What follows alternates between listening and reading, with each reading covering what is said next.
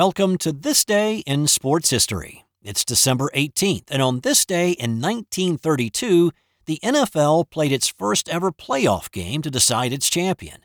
Between the start of the NFL in 1920 through 1931, the champion of the league was decided by winning percentage. There weren't any playoff games or extension of the schedule past the regular season. But in 1932, the Chicago Bears and the Portsmouth Spartans, the team that would eventually become the Detroit Lions, each had 6 wins and 1 loss. They also must have really enjoyed ties back in those days because the Bears had 6 of them that season, while the Spartans had 4. So instead of having co-champions, the NFL decided to have an impromptu playoff between these two teams to decide the league winner. The game was scheduled to be played outside at Chicago's Wrigley Field, but a huge snowstorm blew into the Windy City and forced the game indoors at Chicago Stadium. But there was a problem. The venue could only accommodate an 80-yard field, so some special rules had to be put in place, the most significant of which was when teams moved inside the 10-yard line, the ball was pushed back 10 yards to simulate a longer field, and field goals were not allowed due to the goalposts having to be pushed forward.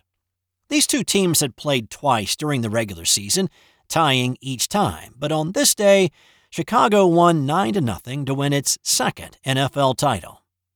But the result of the game is really secondary. The impact to the league adopting an official championship game the following year, along with a few other rules changes, helped differentiate the pro game from the college game, leading eventually to the establishment of the Super Bowl that we know today.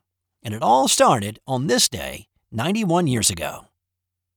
Also on this day in history, in 2017, Kobe Bryant became the first NBA player to have 2 numbers retired by the same team. The Los Angeles Lakers honored Kobe by retiring his number 8 jersey, which he wore from 1997 through 2006, and number 24 jersey, which he wore from 2007 until his retirement in 2016.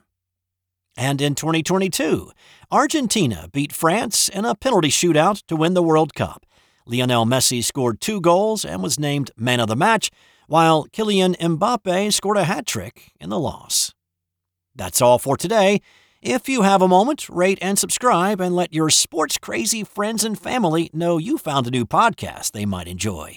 Thanks for listening, and I'll have more tomorrow on This Day in Sports History.